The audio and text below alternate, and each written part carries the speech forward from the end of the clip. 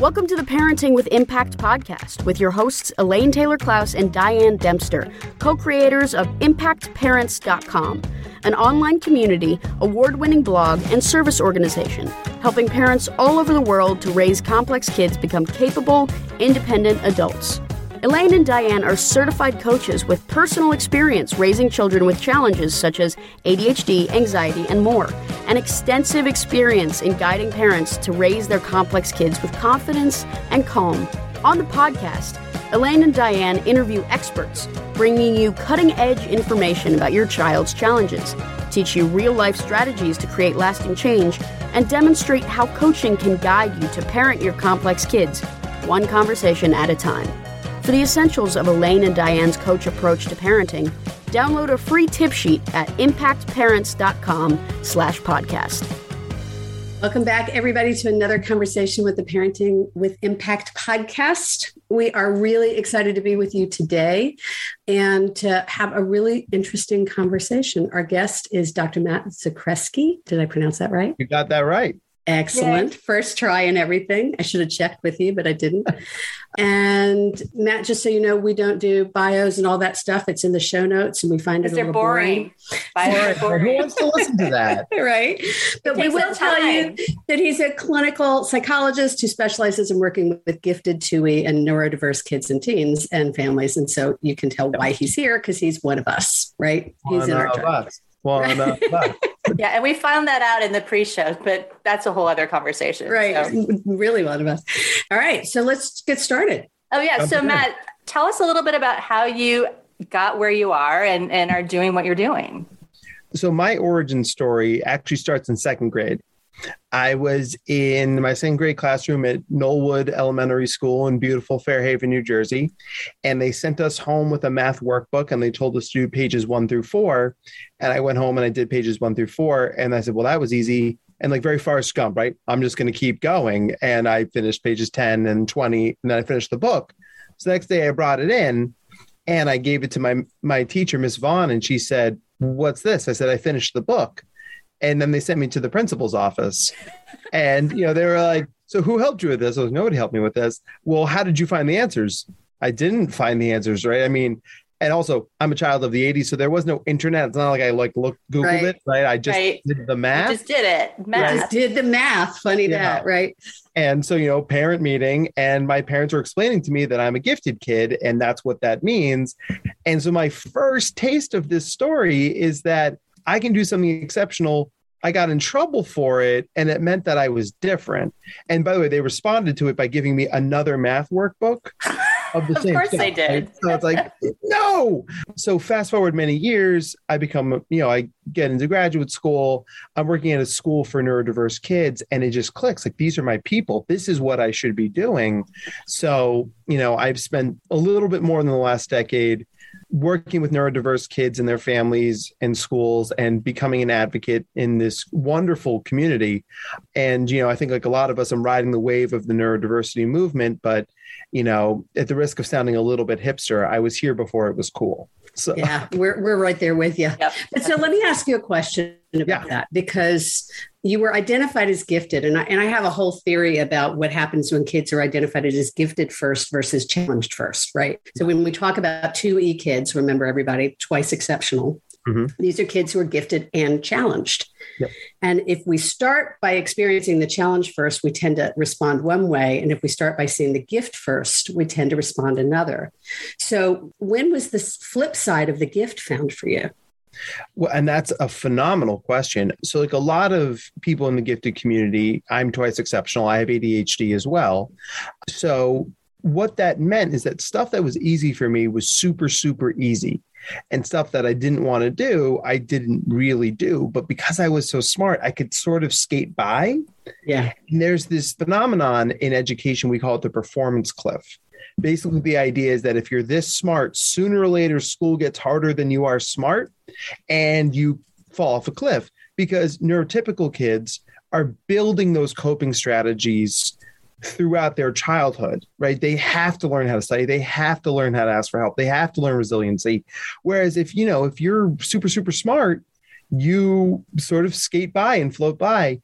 And then all of a sudden it's 8th grade or 10th grade or 11th grade, and you're having to learn all of these skills, building the plane while you fly it, except the stakes are super high.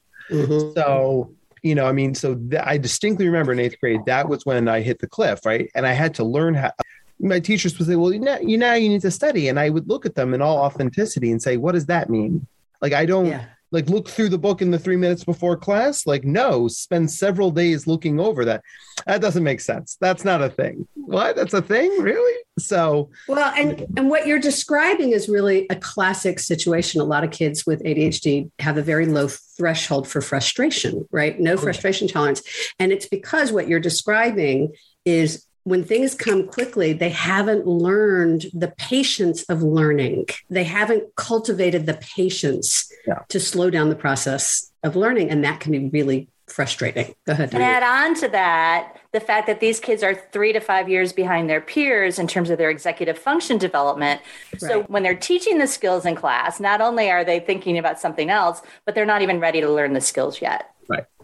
And so the concept I love, and maybe we can talk about this a little bit, is go back and catch them up. Right. And it's that sort of getting them at how to help a kid who's super smart learn a skill when they don't really think that they need the skill or even understand the skill. Yep. I mean, fundamentally, so much of this is about meeting kids where they are. And it's an easy thing to say, but it's a hard thing to do because it involves having good data that you can scale where you need to know where this kid is, but also having the relationship with the kid where you can say, I need to teach you this thing, but the best way for me to teach you this thing is to do it this way. And I need you to trust me that that's the right way to do it. Because otherwise what we end up telling kids is next time this thing happens, do that. And they go, okay, because they yes you to death. And then the next time they're in that situation, they don't remember or they can't access it. They've never practiced it. So I cannot tell you how many times people handed me a planner and said, this will help. And I said, cool. Don't get us started on planners. One of our biggest jokes is the world of planners and how the focus on the The other flavor that kind of comes in here is the school system, I got to be honest, and say kind of their acknowledgement and acceptance. And I'm assuming that they're better. I have college age kids now, and so things are different. But I remember really distinctly my daughter in 3rd grade, over the charts gifted, and behaviorally was not ready for the gifted class. And so they're like, well, we want her behavior to get better before we'll put her in the gifted program.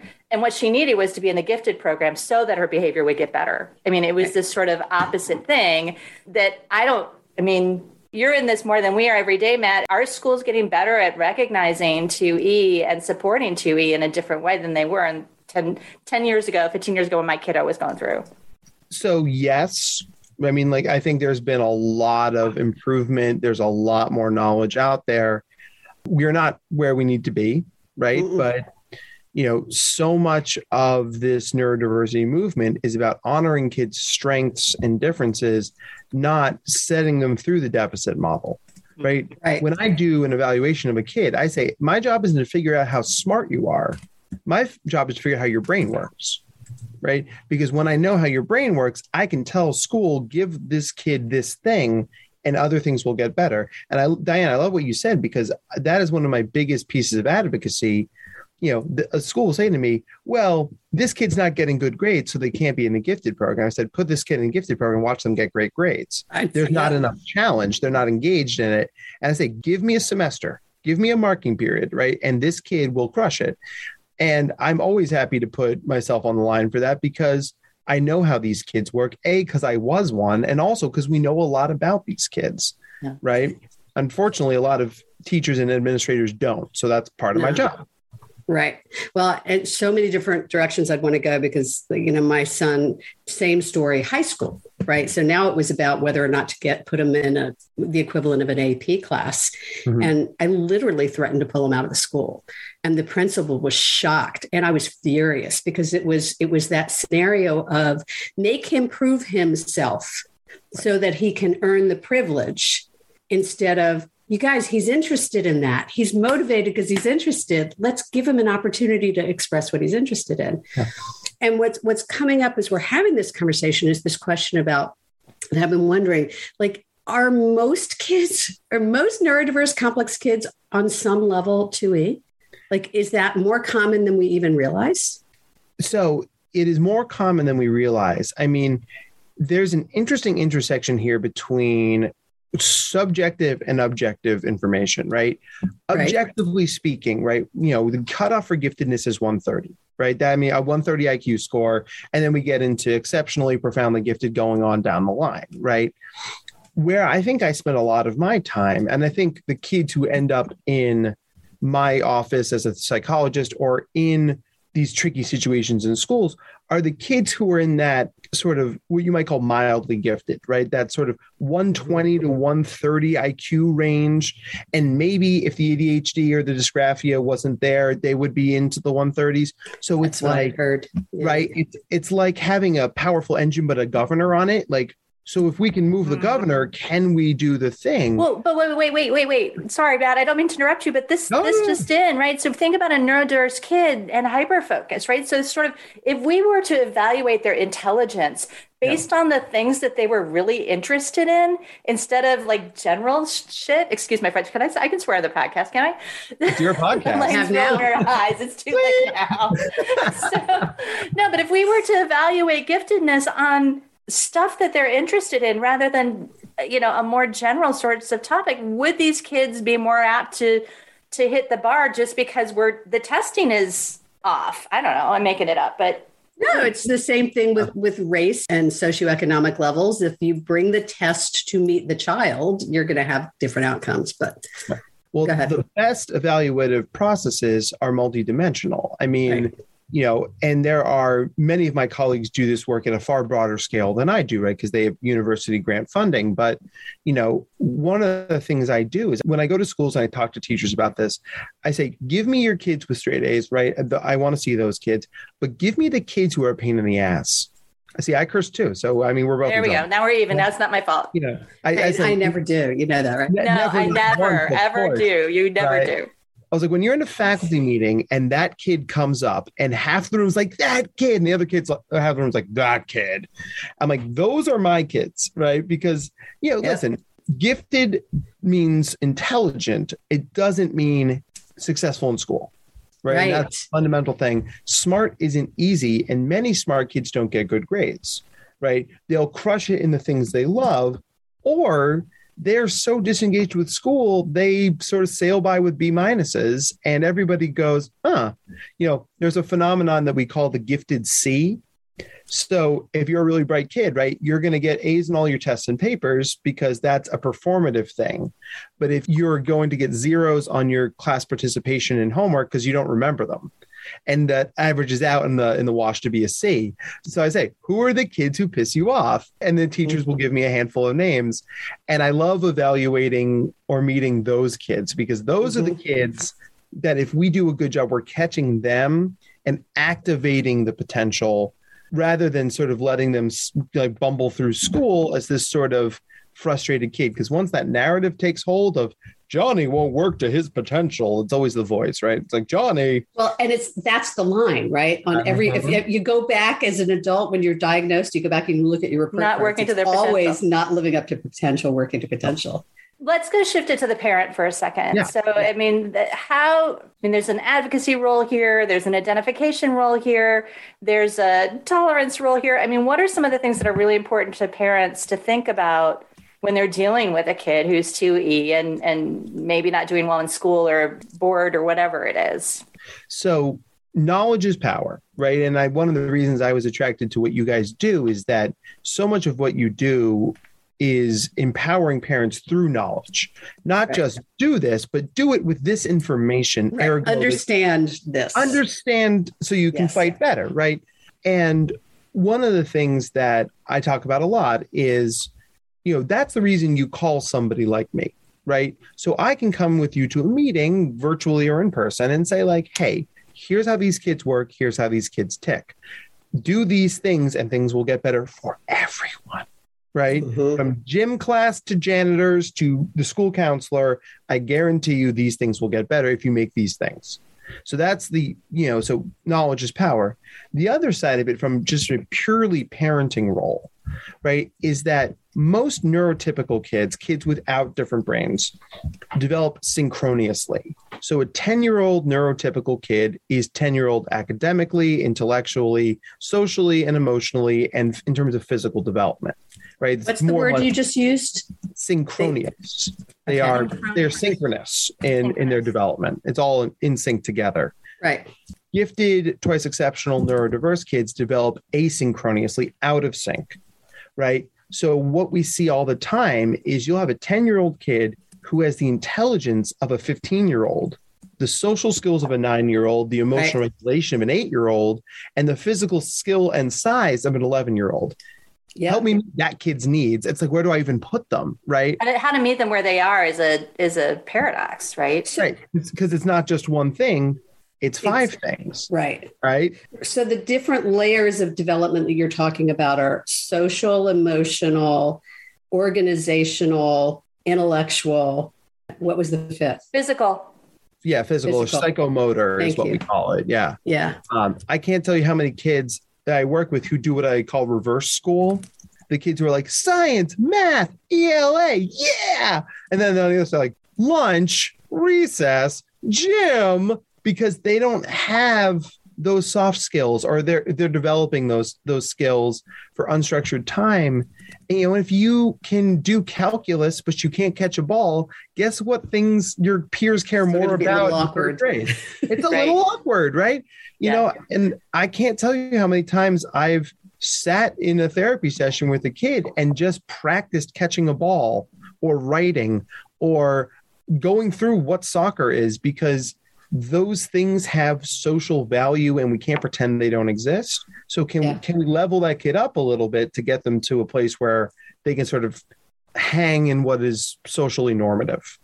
Can I ask a question? Because you're using the term, I'm curious. Would exceptional or would gifted kids be considered neurodiverse? They are. Gifted without 2E. Nailed it, right? Because gifted brains are a different brain. Interesting. Okay. For many reasons, right? Not the least of which is what Diane had mentioned earlier about the lagging executive functioning. Right. But one way to think about gifted brains that are different is they will have significantly more neural connections, right? So the information that flies around the gifted brain is all superhighway. It's not local roads. And so you've got this stuff that's whipping through the brain through a prefrontal cortex where your executive functioning skills are, that is underdeveloped. So you've basically got, it's like when like I-5 ends at a local road and everybody bottlenecks and it's like, terrible, right? Like that's kind of what the gifted kid brain is like. That's where the idea of the absent-minded professor comes from. Yeah. Because it's all this smarts and knowledge and thought and creativity that crashes together the prefrontal cortex, and mistakes happen. Well, and just to be clear, because Elaine, you asked the question and I want to say it again, but gifted kids is neurodiverse because their intellect is asynchronous with their executive function. Even if their executive function is at grade level, because their intellect is above grade level, there's a gap there, which makes that they have an executive function delay relative to their intellect, is what you're saying. You can have it relative to your intellect, or just something that actually meets criteria for a real deficit. Yeah. So the brain itself is different. So the gifted brain has more connections, weaker executive functioning, and a more integrated limbic system, the emotional center of your brain. So there's this famous. Say that again. The gifted brain. You just. Yeah, I talk that was simple for you, but. Slow it down. Right. So the gifted brain has more neural connections. Check. It has a weaker executive functioning system. By definition. Weaker than everybody else, or weaker than? Weaker comparative to neurotypical kids. So a 10-year-old gifted kid will be here, a 10-year-old gifted kid would be here in terms of executive functioning skills. Brilliant. It just comes online later. And the last important thing is the integrated nature of the limbic system, the emotional center of our brain. There was a famous study from Johns Hopkins University. They do a lot of the great research on gifted kids. They asked 50 gifted kids and 50 neurotypical kids to name all 50 U.S. state capitals. and they put them in a neural net and they watched how their brain responded to that demand task. And any demand task has a certain amount of activation, right? A little anxiety, a little excitement, your brain lights up. Right. And neurotypical kids had a certain amount. Gifted kids, the whole brain was lighting up because it's just such a more integrated experience. There was just more emotion. Gifted kids don't get happy, they get ecstatic. They don't get sad, they get despondent, right? They don't get excited. They are like vibrating out of their skin. But is that performance thing? Is that kind of like performance anxiety? I used to say about one of my kids, the highs were higher and the lows were lower. Yep. And I never knew that's what that was connected to, but you just gave me this huge insight. Thank you. Yeah. It boils down, and I'm glad I did. It boils down to emotional intensity. And, if you could describe gifted kids in one word, it's intense, and intense thoughts, intense feelings, intense behaviors, intense opinions. It's a whole thing. And that comes back to this idea of the gifted brain is different, which is why it has a seat at the table in neurodiversity just by itself. And then when you get into other exceptionalities, then we double down on that. But the gifted brain is different, sort of full stop. Well, and this is the question that just it is really fascinating. The thing that kind of we need to start wrapping, Diane. So I know. Can I just ask this one question? Because I got to know. You got to know. Does that mean that there's a disconnect in diagnosis? I mean, it's like this sort of so he's nodding their heads, right? So talk about that just for a hot minute. So several of my colleagues are part of what we call the Misdiagnosis Initiative. And so we meet with kids and families who have diagnosis report X from either the school or another psychologist, and we look at it and we see if they got it right. And not in a like a nitpicky, right? Yeah. But in this is much more complex. And if you're not looking for it, you're not going to see it. So the two big things that my kids get misdiagnosed with are autism and ADHD. I was going to say, can we talk more about this offline? Because this is my thing. I do a whole talk on differential diagnosis because it's so important. And, so parents, when you listen to this, if your kid is getting services for autism and or ADHD, you have a legal right to insist on an IQ test as part of those evaluative processes. And not all of your kids, but at least some of your kids are going to be in that twice exceptional range. And once you understand that there's a gifted learning level of intervention here, it's going to make some stuff better. It's going to open doors to more services. There's incredible communities out there for 2E learners. So you have a legal right to ask for those things. And if you see scores in the 120s, 130s, then congratulations, you have a gifted kid. And you probably didn't think about it that way, but that's why I'm here talking about this. Right. So, it's something we could talk about quite a bit, right? But it's, the neurodiverse nature of the gifted brain looks a lot like autism. And there's a lot of misdiagnosis that occurs in that space. Right. And vice versa. Right. There's a lot of missed autism. Yeah. And you can have both, right? You can be twice exceptional with gifted and autism. So it's very muddy. And that's why specialists like me exist. Right. Well, so that's a great segue, Matt. So what, if people wanted to get to connect with you, get to know you, what's the best way for them to reach out to you?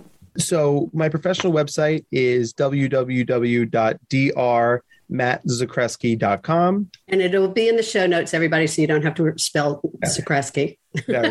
We'll spell for you. There's a reason I go by Dr. Matt, right? And then we have a really nice Facebook page as well, facebook.com/drmattzakreski. That's, it started as just a gifted thing. It's sort of morphed into a mental health advocacy, pro-LGBTQ, life is ridiculous, let's all laugh about it together thing. And I'm a parent myself, so I also share a lot of parenting things, both from the advice side of things, but also from the commiseration piece of it.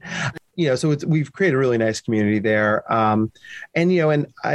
Please feel free to reach out to me through either one of those mediums, because I love to help. I love to connect with parents. I mean, this is hard. And if I can make it a little less hard, then I've done my job. And you're licensed in New Jersey? Is that what I got? New Jersey and Pennsylvania. Great. And then through the wonder states that don't require licenses. What? And through the magic of SciPact, I can, as long as I maintain my licenses in these states, I can work with people in states who accept SciPact. But I'm always happy to consult, even if I can't legally do therapy in your state. I'm happy to, point you in the right direction, connect you with resources, because basically every state has an organization for supporting gifted education. So, I'm always happy to connect you with my colleagues wherever I can. Great. Super. And if you're a parent and you're looking for support for yourself, make sure to come to impactparents.com, check out our programs, get some help for you as well. Yeah. Elaine, sorry. No, it's all good. So we are way over time, and it's totally fine because this was a fabulous conversation. Tell us, is there anything else that you want to share, either something you want to highlight, you want to hit from what we've talked about, or something we haven't talked about that you want to make sure you don't leave without sharing today? I'm going to speak directly to my parents out here. So this is hard, right? Yep. I mean, it's like a beautifully overly simplified idea. But what I see from a lot of parents is they do what I call top-down thinking, that good parenting is this, and anything I do below this is bad. Right? I'm going to encourage you to invert that and do bottom-up thinking. Your kids are awake, they are fed, they have a roof over their head, and there's Wi-Fi, which means they're probably pretty okay. Yeah. Anything you do additional to that, feeding them meals, getting them snacks, taking them to the park, buying that one kind of applesauce, the only kind of applesauce they'll eat, right? All of that is additive. So don't think about parenting as a deficit-based model. Try to think about it as value added, because everything you do to meet your kids' needs is moving you closer towards the highest level of parenting you can reach. So when you think about things top down, right? If you think about it like a test, right? You're supposed to get 100 on a test. You've got 97. It means, I got a problem wrong, versus I got 97. Yeah, 97. I do 97% of that test. That's pretty darn good. So I find that when I allow myself to think about things bottom up, I feel better as a parent and I do better as a parent. And you're gonna be in a better mindset and energy with your kids when you do that. We often talk about good enough. Like sometimes we just need to give ourselves permission for it to be good enough. Good enough. Right? Yeah. Awesome. It's really powerful. Matt, wrap us up with a motto, a quote, something to leave our audience with. Well, I have many mottos and quotes, and I'm well known for my therapy, go-to lines. My favorite thing, and I did prep this, is a quote from the great Maya Angelou, who's my professor while I was at Wake Forest University. I'm so jealous. Wow. If we ever get a chance to talk about imposter syndrome, I will tell you my Maya Angelou imposter syndrome story. It will blow your mind. Awesome. But suffice it to say, do the best you can until you know better, then do better. Yeah. So if you are listening to this podcast and you're like, I didn't even know these things were a thing, of course you didn't. This is not information that is readily available. It's in no parenting books, or it's in very niche parenting books. It's in ours. Yeah. It's in ours. Just so you know, it is in the Essential Guide to Raising Complex Kids. So you got some resource there. Right? Yeah. So if this is all news to you, then don't beat yourself up for not doing anything about a thing you didn't know about. Now that you do, if this inspires you to look into it and get connected to these communities and supports, then welcome. There's room for you at the table. Bring a snack. It's going to be awesome. Excellent. Thank you, Matt. We often talk about that in terms of the notion of up until now, right? Up until now are the 3 words that can change your life, because there's nothing you can do about anything that happened up until now. But from here forward, as you say, as Maya Angelou said, when you know better, you can do better. And so you can take action from here forward without beating yourself up for anything that's happened up until now. Yeah. The best time to start was 5 years ago. The second best time to start is right now. Right now. Right now. And on podcast and go out into the world and change lives. I mean, it's beautiful. What a fun conversation. Thank you so much, Matt, for being with us today.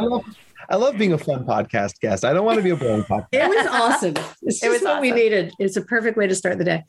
Anything else? To those of you listening, rock on. You're doing what you need to do just by being here, listening, engaging, thinking, processing, understanding, accepting, managing. That's what it's about. And each day you're going to get up and you're going to start again, right? So know that you make a difference every day by being the present, conscious, engaged parent that you can be that day, right? Anything else you want to add? No, thanks. That was perfect. All right. Have a great day, everybody. We'll see you on the next one. You've been listening to the Parenting with Impact podcast with Elaine and Diane. For more information on the Impact Parents community or to join Sanity School for Parents, please visit impactparents.com. If you like what you've heard, please share this podcast with friends who need similar guidance and subscribe wherever you listen to podcasts. This podcast is a part of the C-Suite Radio Network. For more top business podcasts, visit c-suiteradio.com.